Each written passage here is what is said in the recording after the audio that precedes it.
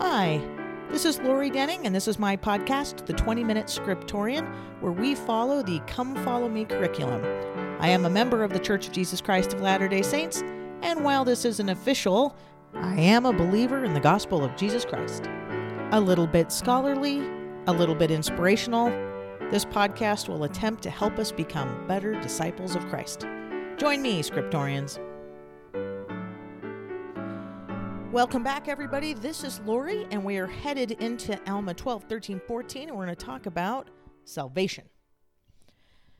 Now, last time we did a little bit of an all-about section, meaning we stepped back, we looked at kind of what Mormon, the editor of the book of Alma, was trying to say about Zeezrom and this confrontation that Amulek and Alma are having. And we're having kind of an interesting debate. The missionaries are out, they're meeting with people, and we learn that the teachers of the law, the lawyers, the judges, are there for money. And it even tells us that, you know, the more contention that they can have, the more money they make. And not to disparage any lawyers or judges in our day, that does sound like a fairly litigious society and one that we can probably relate to. It isn't about right or wrong, but it's about how many court cases that we can get so that we can make money. And so that resonated with me on that pace, but I digress. So we have gone back into the story a little bit, and now Zeezrom, Mr. Moneybags, Mr. Cash, has realized that he is in a profound debate with those who have authority, with a couple of strong authority figures in the gospel, and they are going to discuss with him. Now, I think we've all learned, what we used to call Bible bash, right, when we were on missions, but that having these kind of scriptural debates where it's just contentious and no one's trying to learn, you're just trying to force these scriptures down each other's throat is never a good idea. And neither is trying to manipulate somebody into believing something. And yet here is this man who is trying to do those exact things with these with Alma and with Amulek. And while that's an odd practice that we are trying to avoid, Amulek and Alma respond in a way that we can understand, and they teach us something about salvation. And so I wanted to just kind of delve into a few of those scriptures. Now, which is actually really odd, because this week in graduate school, we were asked a question in one of the discussion boards if we've ever had any questions or scriptures or doctrine or spiritual questions that have bothered us, things that maybe we've had concerns about, and then how did we resolve that, or did we at all? Now, one thing that's really common I've learned in the educational side of theology, both at the evangelical school and now the Jesuit school I'm going to, we tend to confront those difficult questions right up front. We don't tippy-toe around them. We say, yeah, they're going to be some difficult questions we're going to raise. And yet somehow in our culture, in the church, we kind of avoid them. We kind of have to pretend we don't have questions. Or if we do, they're certainly not faith scary ones. They're like, simple ones. But we can't really admit that you're like, yeah, I don't know how that's supposed to work. So I want to encourage us that this has been great, because we had the same question. Hey, Lori, in my class at Gonzaga was, have you ever had any questions spiritual questions that have bothered you, and how did you resolve them, or did you? Now, I talked about the question of salvation. What does it take to be saved? And you might say, well, Lori, we know what the answer. It's faith, repentance, baptism, the gift of the Holy Ghost. You have to have the ordinances. You have to repent. You have to be baptized. We kind of give a checklist of things. But it's complicated, isn't it? It's more of a question of, where am I in the standing with God? Where am I in a place where I feel comfortable, or should I be doing more, or have I really magnified my calling? Have I done my ministering? Am I doing my prayers like I should? Maybe there was some sin that I've left unrepentant, and that's certainly true, because you sin all the time, and it's not like you're just, flushing them out every day. It's this odd world where you're like, I live a very worldly life, and yet I'm trying to draw closer to Christ, and I'm trying to be saved, or we would say exaltation. We're striving for this life that God has in store for us today and in the future. And that's a question for me that it's always like, where am I? So I don't know if you have questions about salvation, but I certainly have. Now, some of that comes from me going to school where you talk about those things and it gets kind of confusing. And so this has been really helpful to go through and see what Amulek has to say. So ask yourself, have you ever had a question? A couple that we would be silly to not have is, why do innocent people suffer, right? If God is all knowing and all powerful and all good and just and gracious, why do people suffer? And don't just throw out a simple answer, right? Well, because we have free will. Think through that. I mean, why is that? Why is there so much contention in religion? Why, if the truth is here, why do people argue so much? Or why do people leave the faith if they've had a testimony? What happens there? These are normal questions, and I hope that we actually ask ourselves these questions, not to be doubters or something like that, but to really see what does the Lord think about these things and ask ourselves. So anyway, let's talk about salvation. You'll get to answer mine today with me, and I just want to encourage us to ask the tough questions, to throw them out there, to discuss them in families and friends, and see what the scriptures and the Lord has to say on the matter, and then we will be stronger saints. All right. Let's turn to Alma 12. There was this great. Actually, I'm going to go back to 11. Amulek is speaking, and we see that Zeezrom. So this is this debate, right? So they're kind of arguing over, and it's Zeezrom's trying to kind of fool Amulek and Alma into saying things, right, and twisting their language and saying words and then picking them apart. And so it's not an open discussion. Now, we've already been introduced by earlier in the story that we know that he's out for money, and then we see he immediately tries to bribe Amulek with a significant amount of money. So this is not an honest and open discussion from Zeezrom right now, right? He is not coming to this with I have these deep questions like we just mentioned. He's coming from a place of deceit and power and trying to make money, right? So let's go to Alma. I was going to jump back to. Let's go back a little bit to past the money part. All right. Verse 21. And this Zeezrom began to question Amulek, saying, "Will ye answer me a few questions which I shall ask you?" Now Zeezrom was a man who was an expert in the devices of the devil. Okay, I'm going to stop right there. Remember how I told you Mormon does not mince words with what he thinks about people. These are not nuanced descriptions. This guy was an expert in the devices of the devil. So the way he's debating, the way he's going to pick apart things, he's telling us, listen to how he does it. Why is Mormon going to show us these techniques?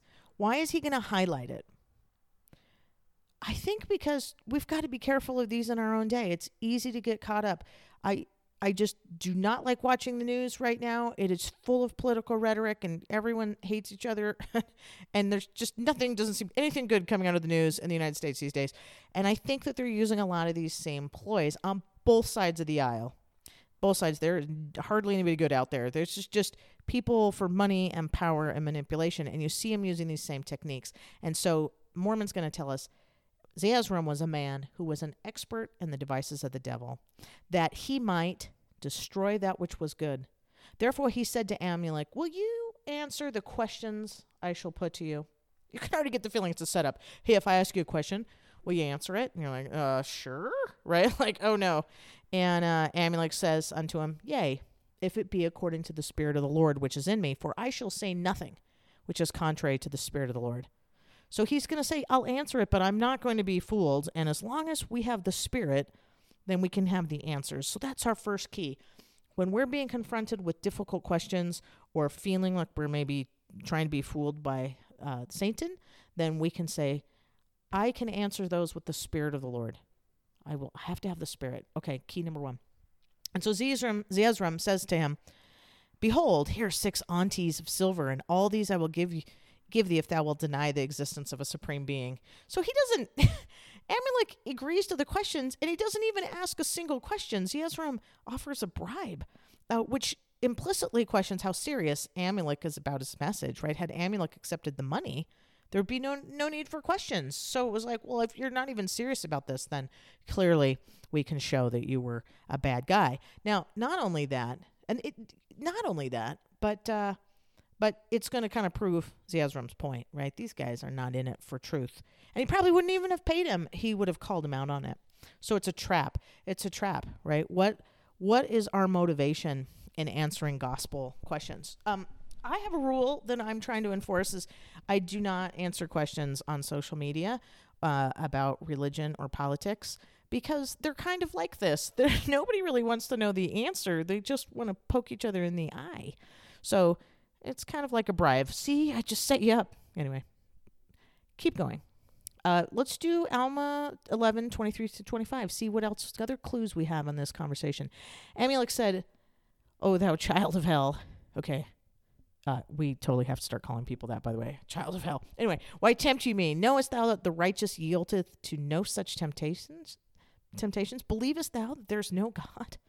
I say unto you, nay, thou knowest that there is a God, but thou lovest that lucre more than him. And now that thou hast lied before God unto me, thou hast said unto me, behold, these 6 onties which of great worth I will give unto thee, when thou hadst it in their heart to retain them from me.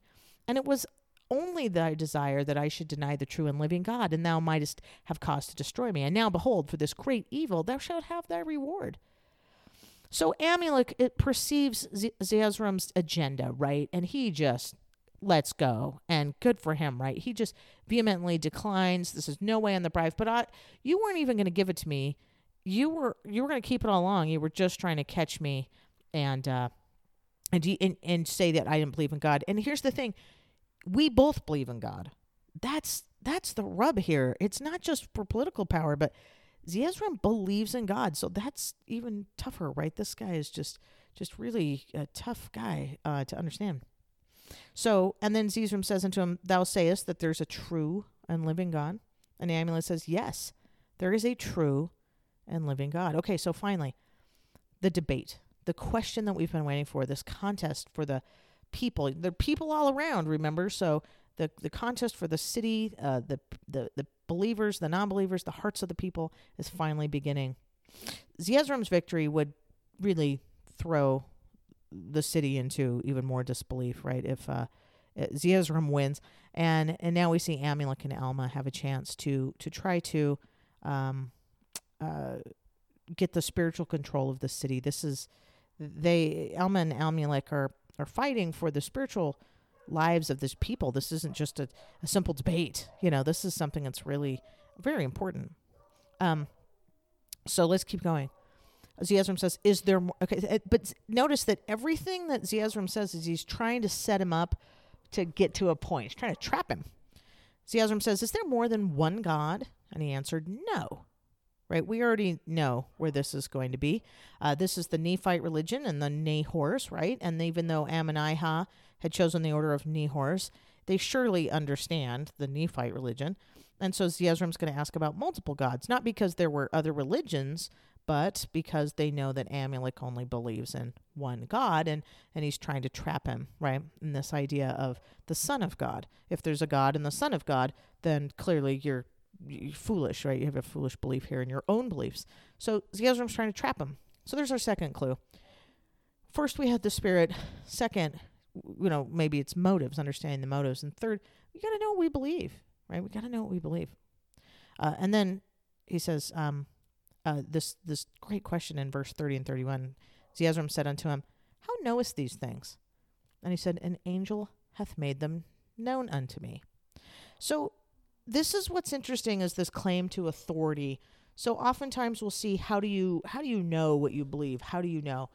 And you could claim a lot of things to claim authority. You could claim scripture.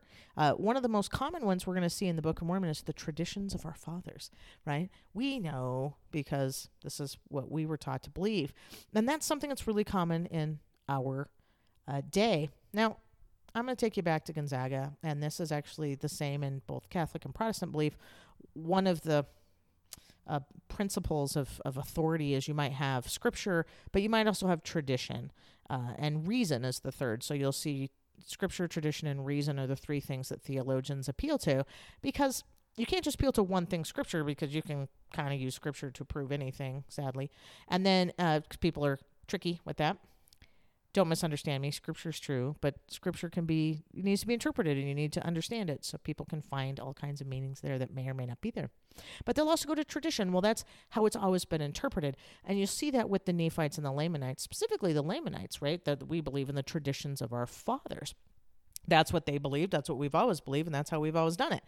And that, sadly, sometimes we fall into as well, right? Well, that's how my church has always believed, so it must be true. So you can have thousands of years of wrong practice and wrong belief because of tradition.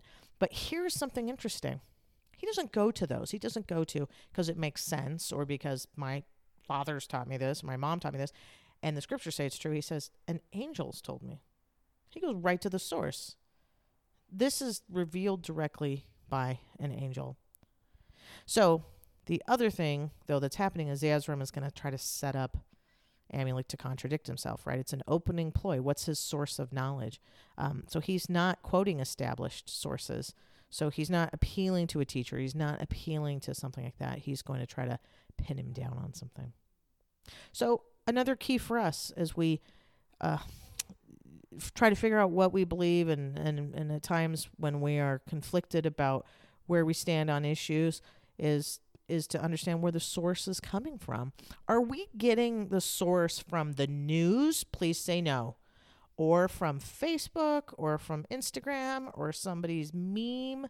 Please say no. And frankly, don't get your source from me either. I am not an authority of anything.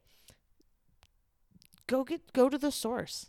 Go to the source. Go to the scriptures. Go to the prophets. Go to the Holy Spirit and find out what the beliefs are. But go to the source and find out what is true. Right? Find out. All right. So we're going to change. We're going to keep adding to this in verses 32 and 33. So Zeezrom keeps asking him, an angel has made him known to me. And then it says, and Zeezrom said again, who is he that shall come? Is it the Son of God? And he said unto him, yea. So he's trying to strengthen this trap. So keep going. You're just listening. He's trying to set him up. So who's going to come, right? Now remember, the Nephite religion is preaching this atoning Messiah. We have been marking our scriptures with the atoning Messiah since basically the first page of First Nephi. And we know that the atoning Messiah is the Son of God. And we know that Jacob was revealed that he shall be called Christ. So we know that this is a strong principle in our belief as well as in theirs. And so he's going to try to trap him. He's going to try to say that there must be something about this Son of God that shall come. So Zeezrom says to him in verse 34, shall he save his people in their sins? And Alma said unto him, I say unto you not, for it is impossible for him to deny his word. This is where it gets a little tricky, right? Keep reading. And Zeezrom said unto him, see that you remember these things. So he's pointing out, see, everybody, remember. He said there's one God, yet he says the Son of God shall come, and he say that he shall not save his people, as though he had the authority to command God, right? So you see that Zeezrom's kind of ramping up this outrageous claims, right? But instead we learn the true belief. Amulek says, behold, thou hast lied. For thou sayest that I spake as though I had authority to command God, because I said that he shall not save his people in his sins. And I say unto you again that he shall not save them in their sins, for I cannot deny his word. And he has said that no unclean thing shall inherit the kingdom of heaven. Therefore, how can you be saved except you inherit the kingdom of heaven? Therefore, you cannot be saved in your sins. So Amulek's trying to say, no, that's absurd. I'm not saying any of that, right? He's trying to say that there is an atoning Messiah that will atone, but he's not going to save you in your sins. He's going to save you from your sins, not in your sins, but it's going to be from your sins. So how can one be saved except that? So this is interesting. This is where we start to see this true theology come forward of how is Christ going to save his people? How is he going to save them? Let's jump down to I'm going to jump down a couple verses. Verses 41 through 42. Therefore the wicked man remain as though there had been no redemption made, except it be the loosing of the bands of death. For behold, the day cometh that all shall rise from the dead and stand before God, and be judged according to their works. And there's a death which shall be called temporal death, and the death of Christ shall loose the bands of this temporal death, and all should be raised from this temporal death. So we see this first part, that it's like the atoning Messiah is going to redeem all from death, but they will all still be raised from death to stand before God to be judged. So the first death, he's going to go on to explain this first death, this physical death that comes upon all of us. God will redeem us all from physical death, but we will still be judged. And so if God's going to save us from one piece, how are we saved from the other? And he's going to save us from sin as well, but we have to do something, right? We have to do something. He says here in verse 44, now this restoration, meaning the resurrection, shall come to all, both old and young, both bond and free, both male and female, both the wicked and the righteous. Everyone's going to be resurrected, is what he's saying. And even there shall not be so much as a hair of their heads be lost, but everything shall be restored to its perfect frame, as it is now, or in the body, and it shall be brought and be arraigned before the bar of Christ, the Son, the God, and God the Father, and the Holy Spirit, which is one eternal God, to be judged according to their works, whether they be good or whether they be evil. So first, it's going to set down, right, this universal resurrection, that everyone is going to come back, but not in some spiritual sense or some different sense. It's exactly like you are. If you're Lori, you're coming back as Lori. If it's not just for men, it's not just for women, it's not just for the old or the young, it's for everyone. Everyone will be restored from this. However, there is a piece that he's going to discuss, and that is going to be, we are going to have to stand before the judgment bar, right? So we're going to have a spiritual death. We are going to be judged of our actions, whether we're righteous or not. And then it takes this weird turn, right? This is where Zeezrom starts to freak out. He shakes and he trembles, and then it goes on, and it gets worse. Now, we change gears. Alma jumps in on this conversation. So they're trying to catch, seeing that they're trying to catch him. Zeezrom is trying to catch Amulek and Alma. Alma jumps in, and they kind of continue this debate.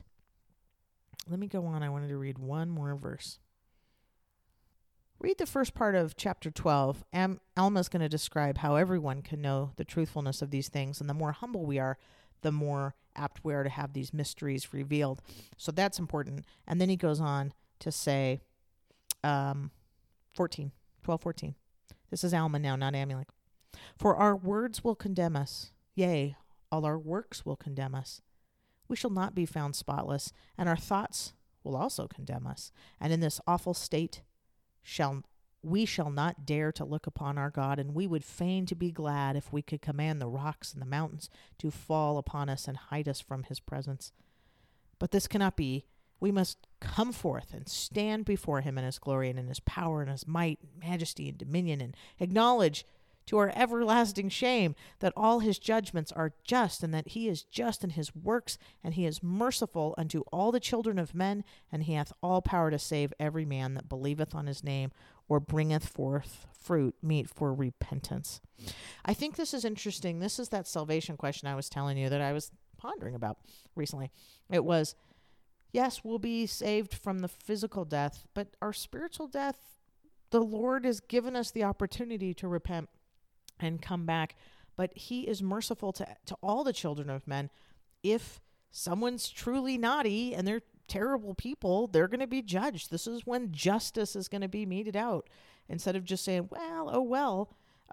it's going to be set right. So he's merciful to those that have been served injustice, but also we're going to be judged by what we are, what we have become. It will be our works. It will be our thoughts, right? It'll be our words. It'll be who we are, everything that we've become.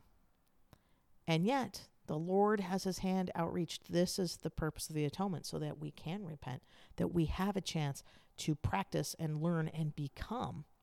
And yet we are going to be responsible for what we do here, what we think, what we say, and what we do. Ooh, powerful stuff. And that's what he says is the second death. And now, behold, I say unto you that cometh the death, even the second death, which is spiritual death. Then is a time that whosoever dieth in his sins as to temporal death, he shall die in a spiritual death. Yea, he shall die as to things pertaining to righteousness. Right? This is the time. But when we're resurrected, that's it. Right? You're not going to be able to change who you've become. So this is where that idea of hell and brimstone, right? The fear and the blame and the shame and all of that will be terrible, these chains of hell. So might be a literal place, but it feels more shall be, right? This is descriptions of a metaphor, the chains of hell, the emotional, eternal condition that we will find ourselves in. So he's specifically saying some of this to Zeezrom, because that's exactly where Zeezrom is. I don't think this is meant to scare us, but he's trying to say, look, Zeezrom, you know this is true. You know, and yet this is the time to repent. This is the time to change your words and your works and your thoughts and become that person that Christ knows you can be. All right, Scriptorians, we're about out of time, but ask yourself, what does it mean to be saved? What does it mean to be saved in the body? What about the rest of us? When does this happen? How does it happen? And where are we in terms of where we stand before the Lord? The judgment bar of Christ, we will stand there one day before God, Christ, and the Holy Spirit and be judged. And where are we? The good news is that he says, come unto me and I will give you rest. All right, brothers and sisters, keep on reading. We will continue in next time as we continue in the story of Alma.